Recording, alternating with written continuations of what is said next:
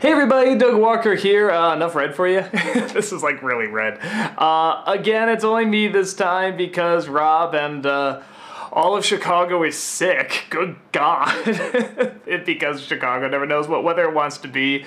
And the not climate change that's going on. Everybody is having trouble adapting to the weather. Their bodies are going nuts. So once again, it's me. My asthma came back. I haven't had asthma since I was 11 years old. It's fucking crazy. But anyway, this is talking about the box trolls, or as you probably know it, every Denzel Washington movie ever made and every young adult book adapted into a movie ever made, beating out a completely new and original idea. Whenever anyone's like, how come Hollywood is out of ideas and just recycling everything? Because we don't want to see anything new. I mean, I shouldn't say that. I haven't seen or heard about The Equalizer, the Denzel Washington movie that won the box office. I'm gonna take a wild guess it's about Denzel Washington being a nice guy who's pushed to the edge and has to get revenge through means that are breaking the rules. And he smiles a little bit in the opening, but then throughout the majority of the film, he's really straight-faced and stone-faced, and he does great, but the rest of the movie sucks. Total shot in the dark. I'm just guessing that's what it's about. Am I close? But maybe it's not. Maybe it's about something totally new. And this is Denzel's totally different performance. Maybe he plays a clown. But unlikely. And everyone says The Maze Runner sucks. So, anywho, this is talking about a film I was really excited about called The Box Trolls. It's a stop-motion film, very much inspired by, obviously, Nightmare Before Christmas, and from the same people who did Coraline, and Paranorman, which I love all of those movies. So I was very, very excited for this film. It's a movie about this fictional place, wonderfully designed kingdom in Britain, it looks like. And all these little box trolls are being hunted down by this evil guy in a red hat. And this baby is apparently kidnapped by these box trolls and is raised as one of them. And then years later, the boy finds out he's not a troll, he's a human boy, and he finds this girl. The girl tries to show him how the world is, and so on and so forth, and hijinks ensue. And there's a murder plot, and there's all sorts of weird, crazy characters and wonderful design worlds, yada, yada, yada. If you watch the preview for this movie, you're like, that might be a lot of fun. It's gonna be exactly that. It's a lot of fun. It's really, really creative. It's got this wonderful feeling to it, and even though it does have that dark sort of edge to it, where all the characters have big expressive eyes and the dark circles under them and usually small mouths, if you're a bad guy, you have a great big mouth with ugly teeth and so on. It's actually pretty bright for one of these films. Paranorman at times had the same thing, where it's like there were very dark characters that had dark elements, but it was actually pretty colorful. And this was kind of the same. The colors are kind of uniquely, what am I looking for? Uniquely drab and kind of, it looks like you'll sort of run through the dryer, but the color it had before was really vibrant. But when you put them all together, it still really pops. I know that sounds strange, but it's a good style. It's a really, really good style. All the characters are a lot of fun, and the story is just unique enough to have these little twists and turns, and it's got a lot of cheese jokes, which is odd in general, but they're really good cheese jokes. They're really funny. There's one where I laughed hard at this one about the name of these streets, and I won't give it away, but you know what it is if you've seen this movie. And the joke itself, it's kind of funny, kind of a groaner, but then the way they show it's a groaner and explain they know it's a groaner, it gets a great big laugh. And not all the jokes work that way. A lot of them still have this charm to the story that you kind of recognize. Like, some of it is the boy, the outsider fitting in with the culture that we're all familiar with, but there's a little bit more to it than that. There is sort of this message about, it's almost thrown in at the last minute, but I kind of like, which is about instead of making it about me and I, it's making it very much about we and us, and that can actually be more powerful which, like I said, is somewhat rushed in at the end. But even then, that's just one message. There's another one about sort of about materialism and having that be your identity. Actually, a lot of the film is about identity, and it's pretty well balanced out.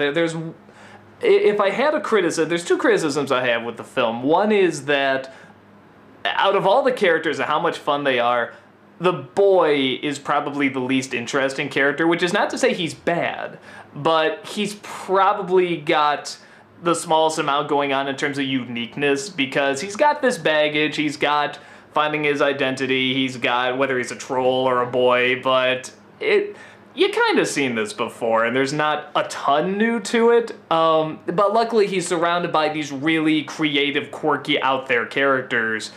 He befriends this girl who's got kind of a sadistic side. She's talking about, like, you know, ooh, do they take his toes and, like, make a necklace out of it? I mean, like, she's really kind of enjoyably messed up and really likes how messed up she is. You got this really crazy villain who's obsessed with trying to get this title, this position, which, you know, again, you would think, okay, well, that's been done to death, but the lengths he'll go, especially near the end, they sort of make it look like it's going to stop at one point, and then it keeps going, and I'm thinking, oh, geez, really, we need to do this? But it's good. It's a smart continuation, and it emphasizes the moral even better.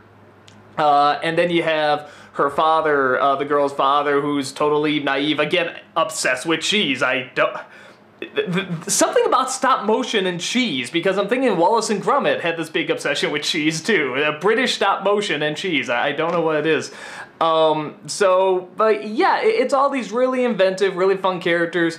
And the other criticism, if I really was to make one, some scenes, not many, but some scenes I was kind of watching, I was saying to myself, that should have been like 30 seconds longer, like 30 seconds to a minute. Like, there's a scene where he's reunited with someone, I won't give away who, but the boy's reunited with someone, and I was saying to myself, that should have been just a little longer. It would have meant a little bit more.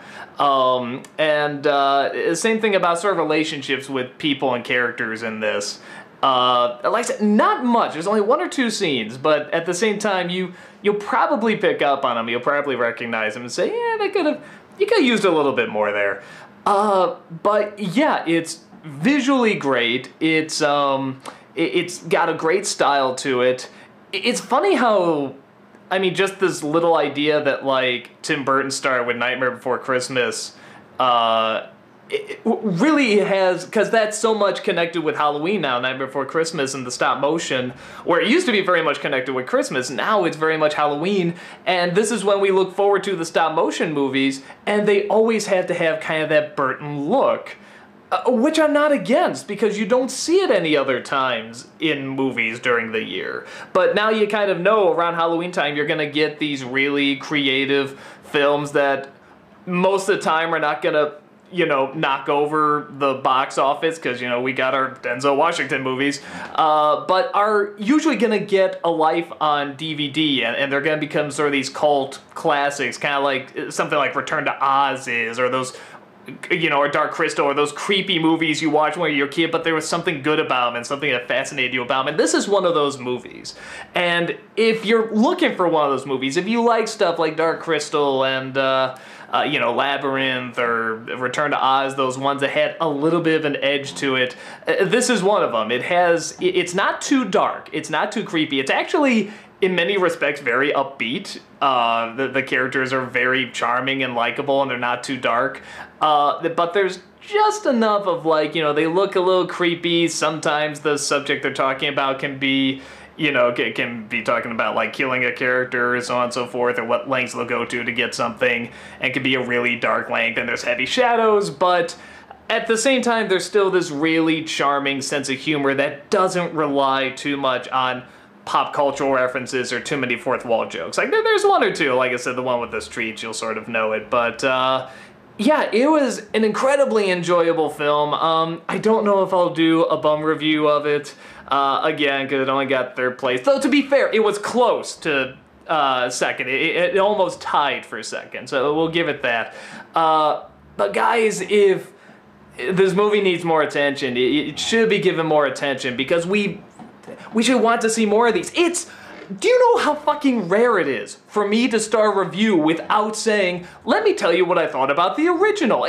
No. If you sit down, movie starts, you don't have to know anything. You don't have to be a fan of a previous franchise or a prequel. It's just something that holds water on its own. It's just its own thing. God, that's fucking rare. And when, like I said, every Denzel Washington movie ever made comes out, and every young adult book adaptation comes out, and we say, yeah, more of that, please. This is why we're not getting anything new. So please, go support this movie. Go watch it. It is so much fun. It's so creative. Nobody could watch this film and say, oh, I got nothing out of that. No, there is something new here in either the design, or the characters, or the story, or the dialogue, or any of this stuff. For everyone. Someone will find something they've never seen before in this film. And again, that's very rare. You just don't see that often. So I'm really pushing for you to see this film because it's a lot of fun. It's worth seeing on the big screen. The details are great. The one thing I heard, which is interesting, just side note, I heard that they didn't do stop motion for the faces, that they actually CG them so they can get more expression. But something they did is very clever, is they still made every face look like there's a different thumbprint on there. Because that's something you notice in stop motion, is that you see the person's thumbprint, or every mold, every face moving is a different face. It is literally a different head put on. So, you know, if I was to go, there, and you were to put that all together, that would be a different face for each one, and each one would have a little bit of a different texture. They do that with the CG. That is so clever. So clever. At least that's what I heard. I could be totally wrong about that, but that is what I heard. So whether it is or it isn't, it looks wonderful. It's such a fun story. It's such fun characters and some good laughs and just a good time. Go discover this film. Because not enough films like this are being discovered in the appropriate amount of time. There should be more reward for these kind of films. So go check it out, have fun. I may see you at Left Behind. Because I know Gone Girl is coming out and like a few other films, but I saw Left Behind is coming out and man, I'm too curious. And I know it's like, support good films. Everyone's gonna go see Gone Girl. That's a given. You know, I don't know how many people are gonna see Left Behind, and maybe it'll be this huge surprise hit, but that's the one bad film. You know it's gonna be bad. There's no way it can be good. That's the one bad film I'd just be like, yeah, if you see that, I get it. I'm probably gonna go see that too. So after my whole spiel, I'm probably gonna do that, and I'll probably do a vlog on it too, because it's Nicolas Cage and it's Left Behind. One way or another, that's gonna be gold. I'll be very disappointed if that's just a boring, average movie. So, yeah, that's about it, guys, and hopefully I'll see you at Left Behind. Or at Box Trolls, because I'm definitely going to go see it again, and maybe we'll see each other in the same movie theater. So that's about it, and take care, guys.